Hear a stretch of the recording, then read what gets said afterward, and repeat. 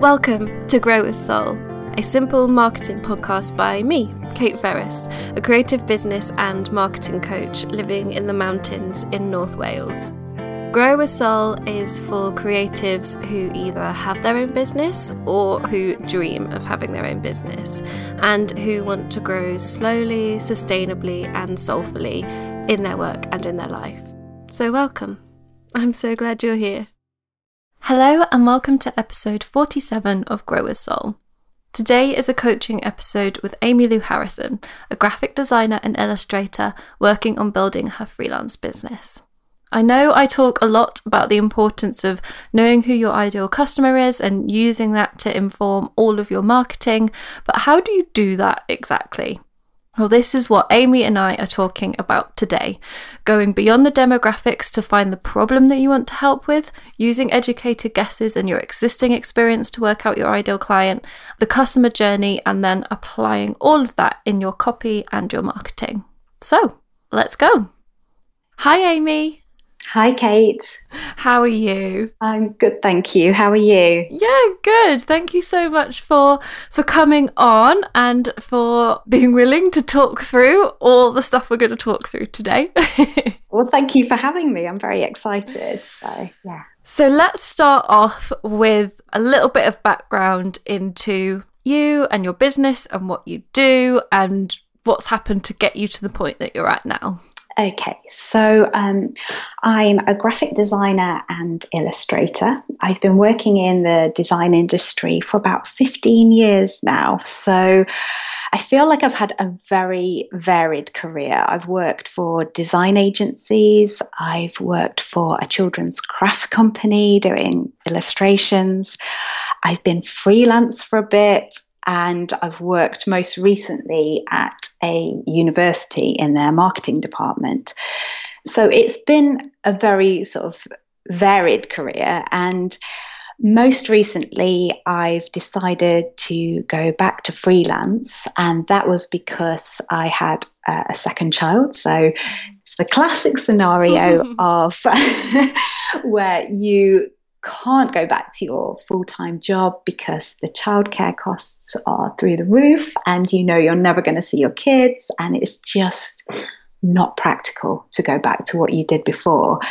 So I kind of took the leap and decided that I was going to just work from home, and I have currently very little time to do that because my children are only in childcare for a couple of mornings a week at the moment, just because that's what we can kind of afford.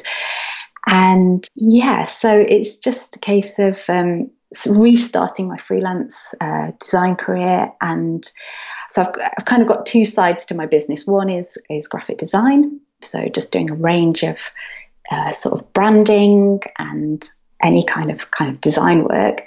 And the other side is the illustration side. And I'm just kind of trying to work the two together. So that's kind of where I'm at the moment. Mm.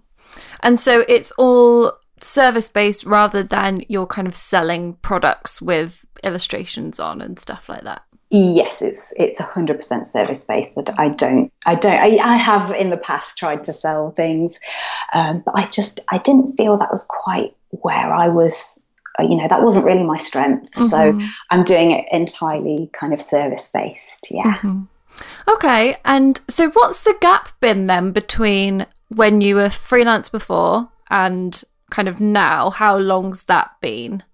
So I was freelance. So I've just done it for a little bit. So it's kind of whenever I've been in between jobs. So there was a time when I moved from one town to another, and I freelanced for maybe sort of 6 months, and that was before my eldest daughter was born. So it was back in 2014 to 2015. And then I got the job at the university, but I still did little bits of freelance on the side, sort of in my spare time. So when I've done freelancing before, I've never felt like I've really gone for it. I've just gone, this person contacted me to do a logo, so I did it. And, it's not had that kind of like, right, I have to make this work. Whereas now I'm in a position where this is really the only option I've got in terms of making a career. So I feel like a lot of pressure to really make this work at this time. Yeah, that makes a lot of sense then, that it's not like there was a portion of your life where it was freelance and it was all working, and now you've gone kind of back to that, and that something's changed. It's exactly as you say, that it's kind of been, people have come to you and you've kind of done it, but always had a sort of safety net or expectation at least of going back and getting a job. And it's never had to work before. It's never been desperate. And I think also before, when you've only got yourself to kind of care about it, the monetary aspect didn't matter quite as much. I had a little bit more freedom there. But I definitely now, I want this to be sort of my long-term thing, and I really want to make it a successful business. I think the trouble is when you are working in another job, you're getting more contact with people, and therefore it's easier for people to find you, and they know that you're doing the thing. Whereas when you're kind of stuck at home, working from home, you feel very invisible to the world. And that's one of my problems, is now that I'm kind of at home, is just trying to find those clients. Yeah, absolutely. And I think that leads us on quite nicely, because I think, as you say, when you are out in the world and so knows somebody who needs something, right? And so it doesn't kind of, the ideal client piece doesn't really matter, because it's all happening through existing networks. But when you cut that out and you're relying on building it through kind of people finding you online, that's when the ideal client piece becomes really important, because that's what you need to use to stand out, and for people to see you and think, oh yes, that's somebody who gets what I need, rather than just, oh, there's somebody who my sister knows and so I can trust them. So it's a different trust building exercise. Yes, yeah, absolutely. Yeah, it does feel like it's a lot more of a slog to try and get people to sort of not take you seriously, but just know that you're there, ready to do the work. Yeah.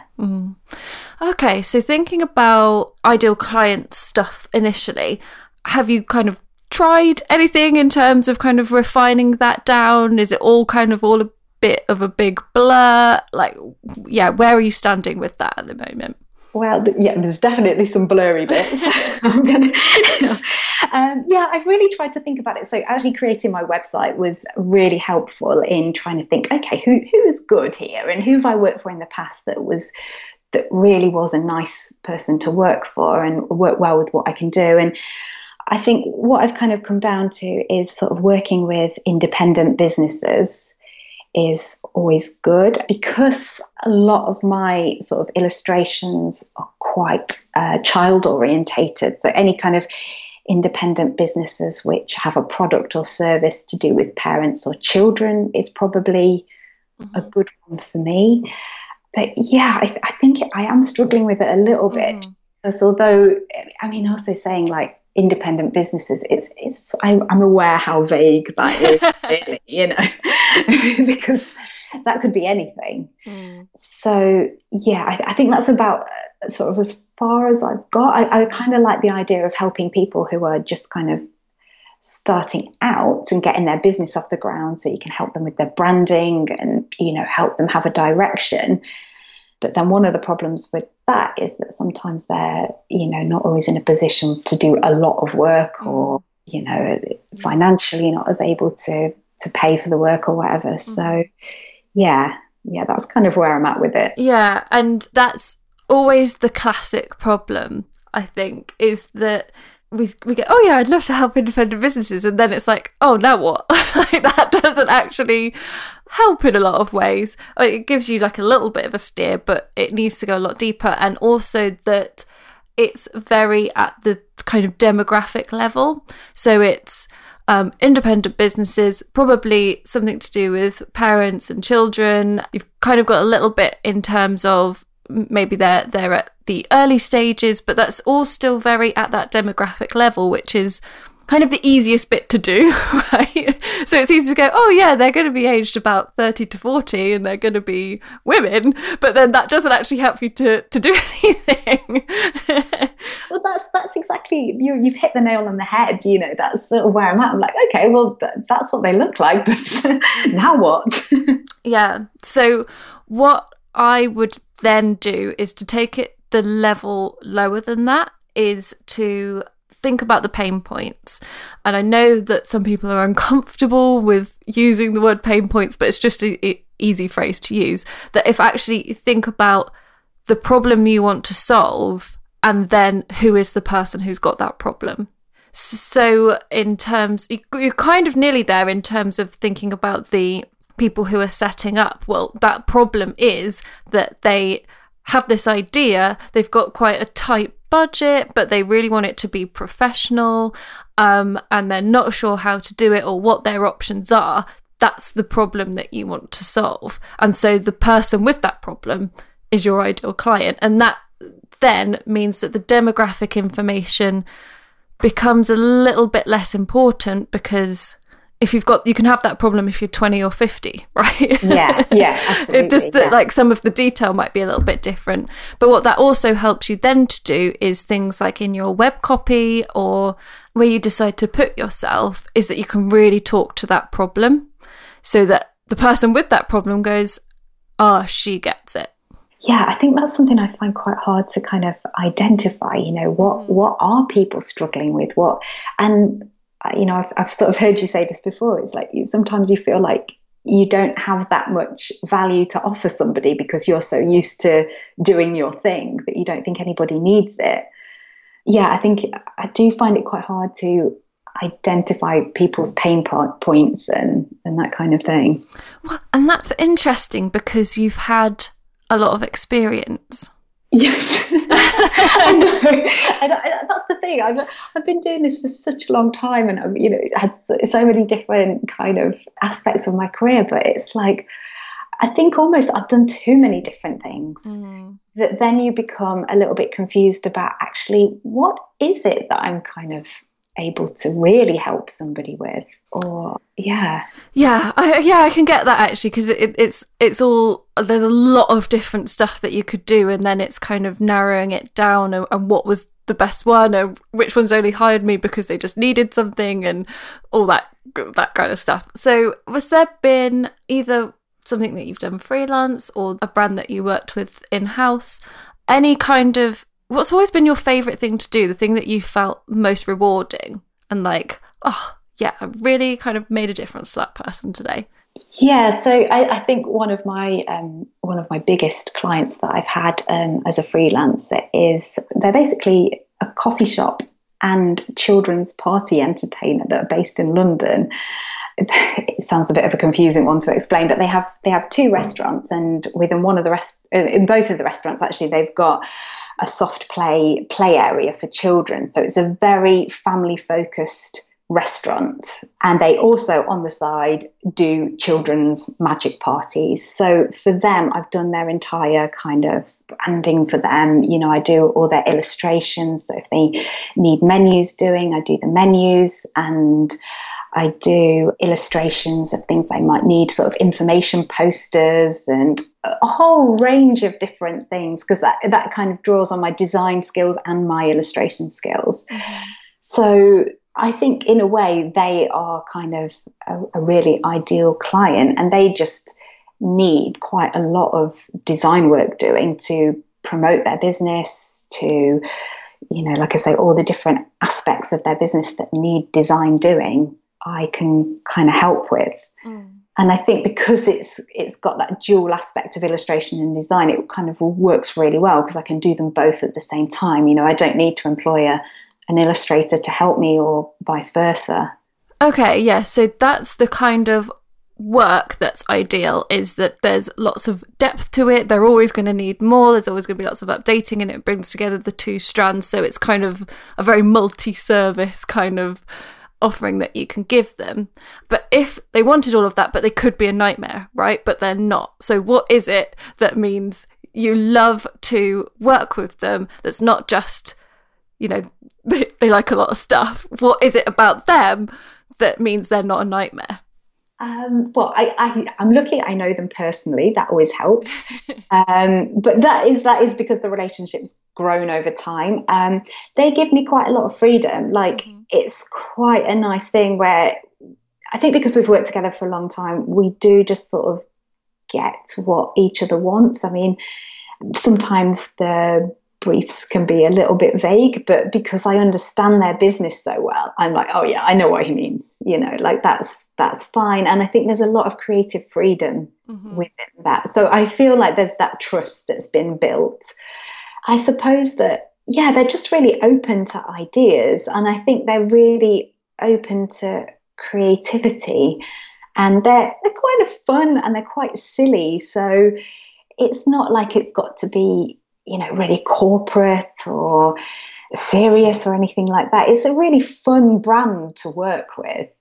And I think that's reflected in the way that the people who own the company are as well. So, yeah, I think that's probably why I enjoy working with them. Yeah. So I think that's showing a lot in terms of the fun and the kind of childish, but not in a bad way, childlike or child-focused thing is important, but also the crucial thing is that they kind of let you sort of get on with it. There's that trust there, and you've got a lot of creative freedom. And what it sounds like to me is that you like to work with people who want an in-house designer, but not on their budget. That's not on their budget. Does that make sense? Yes. That it's a very in-house kind of style of working, but you're just not on the payroll. Yeah, I mean, that's absolutely ideal, to have someone that's like, oh, really, we need someone to help us out like twice a month, but we can't afford to, or we don't want to have someone, can't employ someone full time. That would be the ideal kind of person. So yes, there's someone who regularly needs a person that they can trust would be great. Yeah, and so I think this is really starting to take us somewhere, because then that kind of person is probably not starting out. Yes, yeah. No, I think you're right, actually. Yeah. Yeah. Yeah, definitely. Yeah, they're a few years in. They're not kind of there building a team and taking over the world, but they're certainly not penny pinching for their first kind of putting it out there. Which isn't to say that you can't do that. I think it's always useful to have more than one kind of client that you work with, because it's like, look at Coca-Cola. They don't have one customer that they sell to, right? But it's how you then shift your focus. So if you maybe think, right, I'm going to have a startup branding package. It's going to be fairly low cost, but that's not going to be my main thing. That's going to be supplementary. What my main focus is going to be on is the people who have got a business which relies heavily on design. So it sounds like that might be that they've got a physical business, or it might be product businesses that maybe sell on Etsy, but they need help with packaging design or stuff like that fairly regularly. And that's the kind of person that I'm going to be working with. And then from there, it's again taking it a level deeper and thinking about, okay, well, let's imagine that person in their day-to-day. What are the challenges that they're coming up against about design, but also just generally, like wondering whether they should be pushing it more, but they don't feel like they've got the time, and they're just worried about kind of half-arsing everything, and they want it to feel more professional, but they're not really sure how to do that, or whether that's even in their wheelhouse that they can do that, or that they just don't know how to find someone they can trust who gets it. So those are all those kind of little pain points that you can start to do. And as you can tell, I'm literally just making that up off the top of my head, but my educated guess is better than just not thinking about it, right?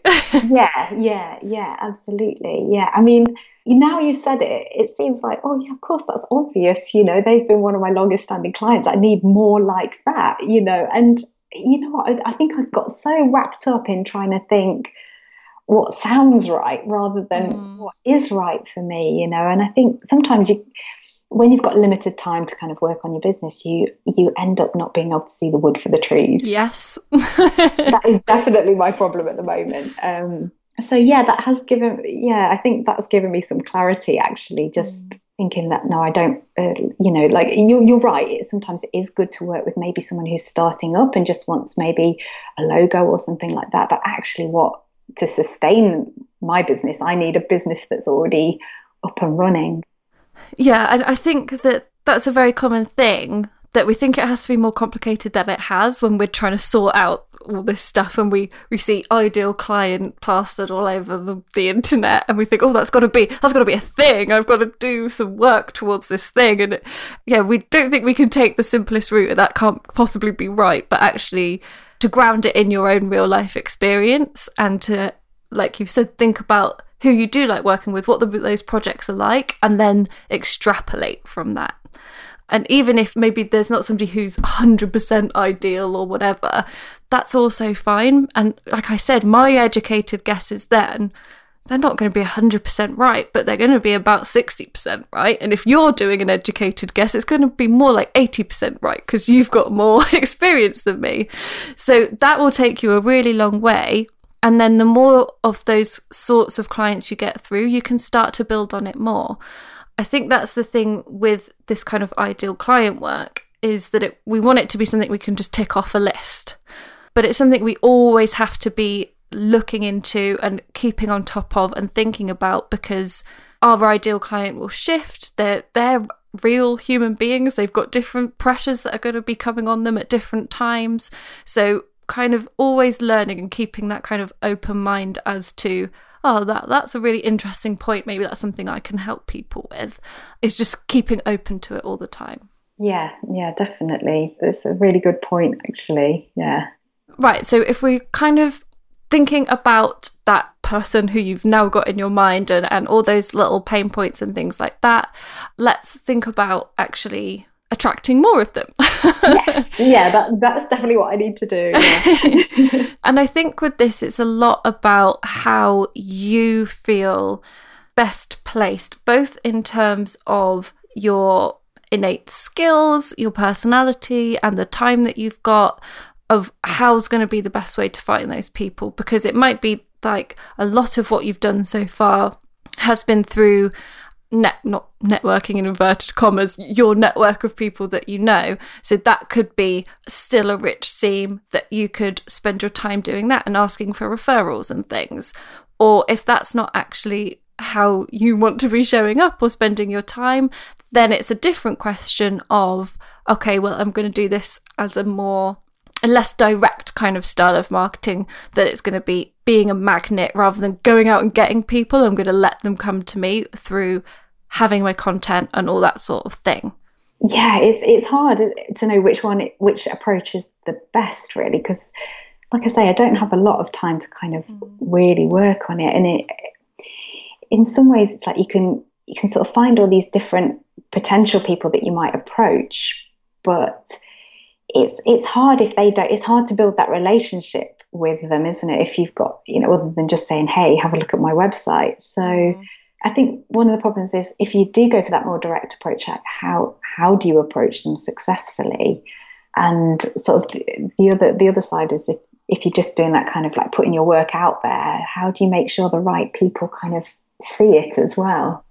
Yeah, I think that it's an understanding of the customer journey in a lot of ways. So if we're thinking about it in terms of if you're, like you say, just putting the work out there and letting people find you, it's that they're not going to find you for the first time and be like, yep, I'm going to spend £1,000 a month with you for the rest of the year, right? There has to be a little bit of trust building and relationship building in there. So I've talked about this before, but I don't think I've talked about it for a while, in terms of if we think about it as a funnel. And I don't mean email funnels or anything like that. It's just as a visual metaphor for how people move through a business. So the top of the funnel is when they first find you. They don't know you from Adam. They've maybe stumbled across something on Instagram, or somebody sent them something and they're just kind of feeling it out. So what they need at that point is just stuff they're going to be interested in. So that will be kind of your visuals, maybe some content about how you put things together and how you work, so that there's something there to keep their interest enough that they don't just immediately click off. Some people will leave because they don't have a business that's about children or whatever, so they're just not right and they'll go, and that's fine. But the people who are right will move down to the middle, where they're kind of now starting to make a little bit of a decision. They need to see things like that are going to really show them how you work and what you can really do for them. And then they move down again to the bottom of the funnel, where they're kind of ready to buy and you just need to get them over the line. So what's key there is all about your copy and content being laser focused on them and those pain points, those challenges they've got, and really showing that you understand their business and that they can feel you're talking to them. Right. Yeah. Do you think sort of that comes from doing just lots of sort of stuff on Instagram? Is that the kind of best way to sort of get that message out there, or is it just got to be all different kind of things like your website and social and all those kind of things? Yeah, it's got to be end to end, because it could be that, you know, they might find you on Instagram and then they want to come over to the website, but there's nothing on there that's kind of doing what you were doing on Instagram, and it all feels a bit disjointed, and that's kind of a breakdown in that journey. You want to be able for them to be able to pick up crumbs all the way to the point that they're going to be making that decision to book you, and so you can't kind of get them distracted from that trail of crumbs. So Instagram is always a really good place to start for that top of the funnel, because it's where people will be discovering you, and they'll probably follow there for a little bit before they then start to move on to the website. So it's a good place to be getting out quite general things, showing your work, talking about, so for example, you could put up a picture and you could say this was for a client, and this was the struggle that they had, and this is the way that I went around and fixed it for them. And that's kind of like oh, okay, that's interesting. Let me click on her website to find out more. But then there needs to be something else on there. So it might be that, like your Work With Me page, you can talk very much about, I know that when you've got this business and it's really going really well, but you're not quite there ready to start a team, but you know that if you want to be growing and you want to be pushing it in the way you want to, you need this design, and you know exactly how you want it to look, but you just can't afford to have somebody there all the time. I can be that person for you. And if you talk about it like that, really specifically, those people are going to go, oh my God, is she reading my mind? That's so true. You're absolutely right. And I suppose there are people out there that don't realise that you could potentially hire someone for just 2 days a month, or that you can help them in that way. And I suppose sometimes they don't know what they want until they see it as well. So they might not know that they need like some really nice flyers designing, or I don't know, like a really nice menu designing or something like that. Yeah, I think one of the problems with me at the moment is on my Instagram, I've just put a lot of illustrative work on there, and I don't particularly talk about my working process that much. So people are just going, oh yeah, that's a pretty picture, that's fine, move on. But I think you're right in the terms that you need to address why you've done that for your client and what you were trying to achieve for them as well. Yeah, and that just gives it an extra bit of depth. And I know that it can feel like almost clunky, or is this actually interesting to people? But I always find that interesting, like to see the other side of the process, and to have it kind of the image brought to life through a narrative, and just to think of it as the story of that image. Yeah, it is more interesting. It gives people something for people to get their teeth into and to start asking you questions, and just to get them, as you say, more than going, oh, that's pretty, and moving on, to actually starting to think of it as something that they could have. Yes, yeah, I think that's right. I think just at the moment, just putting things out there and not giving kind of any explanation is not really going in my favour at all. And I don't, yeah, I think that's something I struggle with just on a kind of personal level, is feeling confident enough to really talk about what you're doing. And you sort of think, oh, no one's interested, but like you said, people are. You just have to kind of go for it, don't you, really, and not overthink it, I guess. And also to not worry about it being about you, because I think that can be is that you think nobody's interested. Oh, nobody's interested in me, nobody's interested in what I've got to say. And well, yeah, they're probably not like really interested in you, but they're interested in the story and what that means for them. Ultimately, everybody's only interested in themselves. It's true, yeah. No, but that's absolutely right, isn't it? And yeah, I think it's just really trying to identify what people need help with. And I suppose that maybe comes from sort of like, I don't know, just asking people as well, what do you struggle with? But yeah, that's something I kind of need to work on quite a lot, for sure. I do that all the time. Like, it will be things like I'll ask what kind of topics people would like to have on the podcast, and then I do podcasts about those topics, and that gives me a whole list of things that people are struggling with that I might think, hey, you know what, this actually, I've got loads to say on this could be a course. Or I'll ask people what projects they're working on, and then I can kind of see what projects people are working on and what help they might need with those. So it's kind of making a conversation, and also I'm genuinely interested in what people are doing, but it's kind of making it about them and them sort of thinking, oh yeah, this is what I need, this is what I want, this is like my problem, and then that's all information gathering for me, and it can be done in a nice conversational way. But yeah, it's really important to get that information, because like I said, you can have your educated guesses, and I have those, and then I put it out there to see if my assumptions are right. There's nothing like getting a genuine sort of question from someone to know which way to kind of go with it, because otherwise you are just guessing, really, I suppose. Yeah. One thing is, I suppose doing that on Instagram is good, but I've got quite a small following at the moment, so I'm sort of thinking about doing that and thinking, oh, would anyone actually respond to that? Because, I've not got that many people that follow me, because for a long time my Instagram has just been a personal account where I've just posted photos of my family and that kind of thing. And it's only just recently that I've started putting my work on there more and talking about what I do and that kind of thing. So there's a lot of things where I probably need to grow that side of things a bit more as well. So I get, rather than it just being my friends and family that are looking at stuff. Yeah, I don't think I wouldn't not do stuff and because you think, oh, I need to grow more, because where's the end point there, right? And it's not putting too much weight on each individual post. It's not that you're going to ask a question and that's the be all and end all and you're never going to ask one ever again. You can just ask one, and if nobody answers, you just ask another one in like 2 weeks' time, because nobody else is going to notice. And that's the thing, particularly with Instagram, is that we need to train people, because they put us in a little box, and that when we try and move something or try something different, they're like, whoa, you're not in the right box for that. So we need to kind of train them into getting used to interacting with us in the way that we want them to interact with us. And that takes time, but it has to just start with starting. Yeah. Is it something that you find just needs to kind of grow kind of organically and, just kind of put it out there, or is there kind of a real technique to doing it? Or...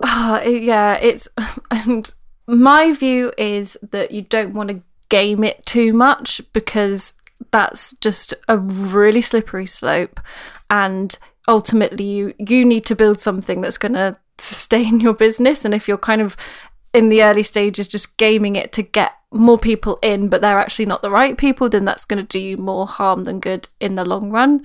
What I'd say is the best way is to be present and engaged with other people, because that will draw them into you. So that's what I still do. If I think, oh, this picture's not doing too well, I'll go out and I'll comment on loads of people's stuff. I'll go into hashtags and like do liking and commenting and things like that, just to kind of, draw people over and do unto others as you would have them do unto you. Is that the right way around? Yeah, sounds good, yeah. It's like, if you want more people to comment, then you need to go and comment on more people. If you want more people to like, then you need to go do that. It's kind of like that. It's very give and take. Yeah, you've got to give, haven't you? Yeah. You've got to kind of be generous to other people and supportive of what they're doing as well. So particularly if you've got a small account and it's not getting the numbers to make you visible, that's a way to be visible, because you're literally there with your name under their photo saying something nice. Like that's visibility, and they can then find you from that. Yeah, that's always a good point. Just kind of being more present in other people's lives, rather than just thinking, when's everyone going to come to me? Yeah, you've got to go out there and make friends, haven't you, really? Yeah. And that's the thing, is and that's where it all kind of joins together. And this is the kind of problem with marketing, is that it's not like, oh, do this one thing and you'll be fine, because everything all stitches together in that big customer journey. Because even if you're doing some networking, or you've kind of got a list of your former clients or existing clients, you've asked them to do like a referral push for you, those people that are finding out about you still need to be able to come. They're going to look on Instagram and they need to see something there that's going to make them interested enough to then go over to the website. And then there needs to be something on the website that makes them feel seen and heard and like you totally get them, so that they might send you an email or sign up to your email list. Yeah, it's all got to join together, hasn't it? Like, yeah, I see that. And I think you're right. I think at the moment, probably, I think my website is kind of really encouraging people and being clear of what I do, but I think my Instagram is probably a little bit vague at the moment, and that needs to work better with what my website is saying. Oh yeah, and I think particularly if, because of the work that you do, it's much more easy to kind of translate the website into the Instagram. Like, I don't think they should be doing the same thing, because there's no point having a portfolio on your website and then the Instagram is like a carbon copy of it. But you can find the red threads between them of, they're not like two completely different entities, they're still working together and feeding into each other. So it might be that the Instagram is like a more informal version of a portfolio, where you're kind of showing the behind the scenes of it, or the process of it, or why you particularly love that piece, and that always, so you can say, oh, and you can see more about this in my portfolio, and more of the, say it was a book, you can see more of the sketches in my portfolio, stuff like that, where you can use one to lead into the other. Yeah, definitely. Yeah, I think I probably do need to talk a little bit more about my process as well, like you say, because I think that probably gets people to know your personality, and I suppose that's one thing that people want to do, is they want to work with someone who they like, or that, you know, would be a good fit for them, I suppose.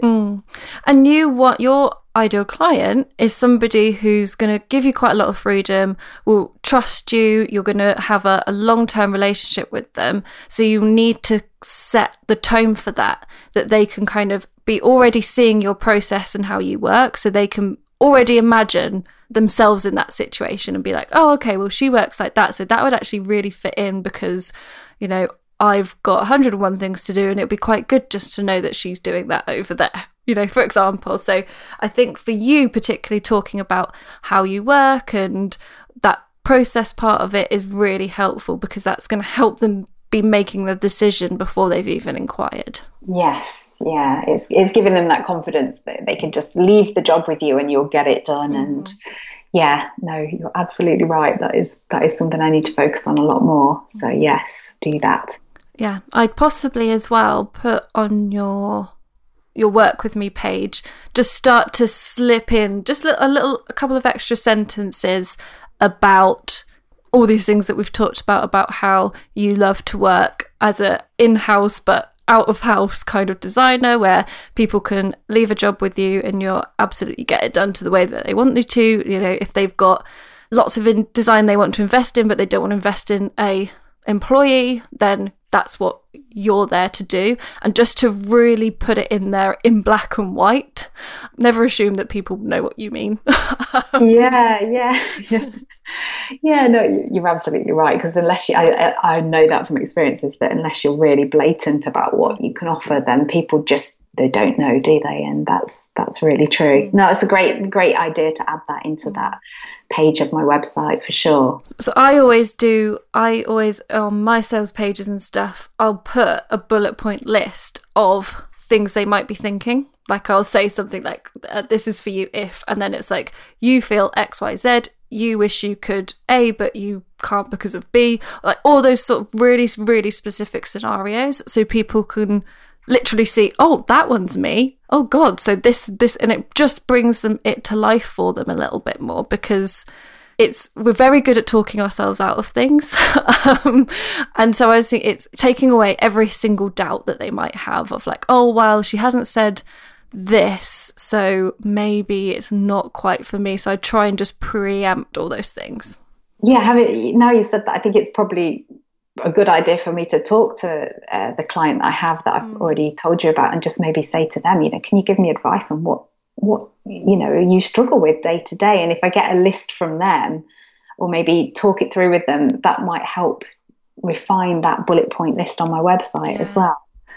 They're definitely someone I could ask about that, so that's kind of good. Yeah, and who doesn't like to be told, like, you're ideal, you're great, I want more people like you, so can you help me? I think that's always good. And yeah, it's kind of like sending out a survey, but you're just doing it to the one person who you actually do want their views from. So yeah, no, that's a good point. Okay, so how are you kind of feeling about everything? Have you got any other kind of questions that are lingering there? Do you feel like you've got something to go away and work on? Yeah, you've definitely, I think you've just pointed my head in the right direction. I think for a long time, I've just felt like I just don't know where to turn. I don't know who to approach. And I think I've been so focused on, like you said, the demographic of the person rather than what the person's problems or pain points are, that I've kind of missed that, thinking about, well, who have I got already that's a great client and who do I want more of? So yeah, that has really, really helped. Yeah, I suppose it's just, thinking, like, obviously that client that I've described to you is quite specific. There's not a lot of businesses exactly like that. It's fairly unique. Would it be worth sort of trying to get a list of local businesses that I know that are sort of similar, and then just approaching them quite directly? Yeah, I think that could, it can't hurt, right? Although it's the specifics of that business are obviously very unique, as they are for every business, it's then generalizing those specifics. So it's that they have perhaps seasonal things, that means there's lots of design that needs to be done from season to season. It's a multifaceted business, so they need things for various different income streams that they have. All those kind of things, those still can be replicated to other businesses. Like product businesses will have seasonal launches that they need help with, or they'll have lots of different options that they need, and all those kind of things. So it's kind of taking those specific elements and then thinking, okay, well, what other businesses have those as well? So it doesn't have to be just that they are all cafes or whatever. It's really focusing on that problem and be like, well, who else could have that problem? Like I said, a product business would have it. Somebody who's purely service will have it. Somebody who's got a physical business or an online business, they've all got those similar kind of problems. Like even somebody who like releases a lot of e-courses needs design done for each new e-course. So it's those key general things, and then you kind of can get specific about them again. So I think, making sure that you are on your website, and when you talk to people, that those people know you work with people who need lots of design help to make their business what they want it to be, but they can't employ somebody. You're like a out-of-house, in-house designer, and then they can get it. And then when they're talking to somebody at a networking event or somebody who's their friend, you can be like, oh, you know who you absolutely need? Amy. Yeah, I like that phrase, actually, an out-of-house, in-house designer. I might have to steal that one, Kate. Feel free. That one's on the house. Okay, so my last question for you is, how do you grow with soul in your work and life? Okay, well, I think I need to probably follow my instincts a bit more. I need to kind of focus on doing things that I enjoy for people who I like working with. And I think I also need to probably, at this stage in my life, forgive myself a bit for not being able to do all the things. Just kind of try and focus on a few things that are important. I like that. Thank you. So, where can people come and find out more about you and connect with you? Okay, so my website is amylouharrison.com. Amy is spelled A-M-I. And my Instagram is also Amy Lou Harrison. So yeah, just very easy. Yeah, very easy. So yeah, just make sure you spell Amy with an I and then you'll find me. So yeah, please come and say hi. Well, thanks so much, Amy. Oh, thank you, Kate. It's been great chatting with you.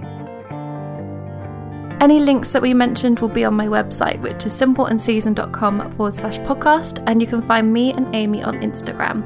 I'm at Simple and Season and she's at Amy Lou Harrison, Amy with an I.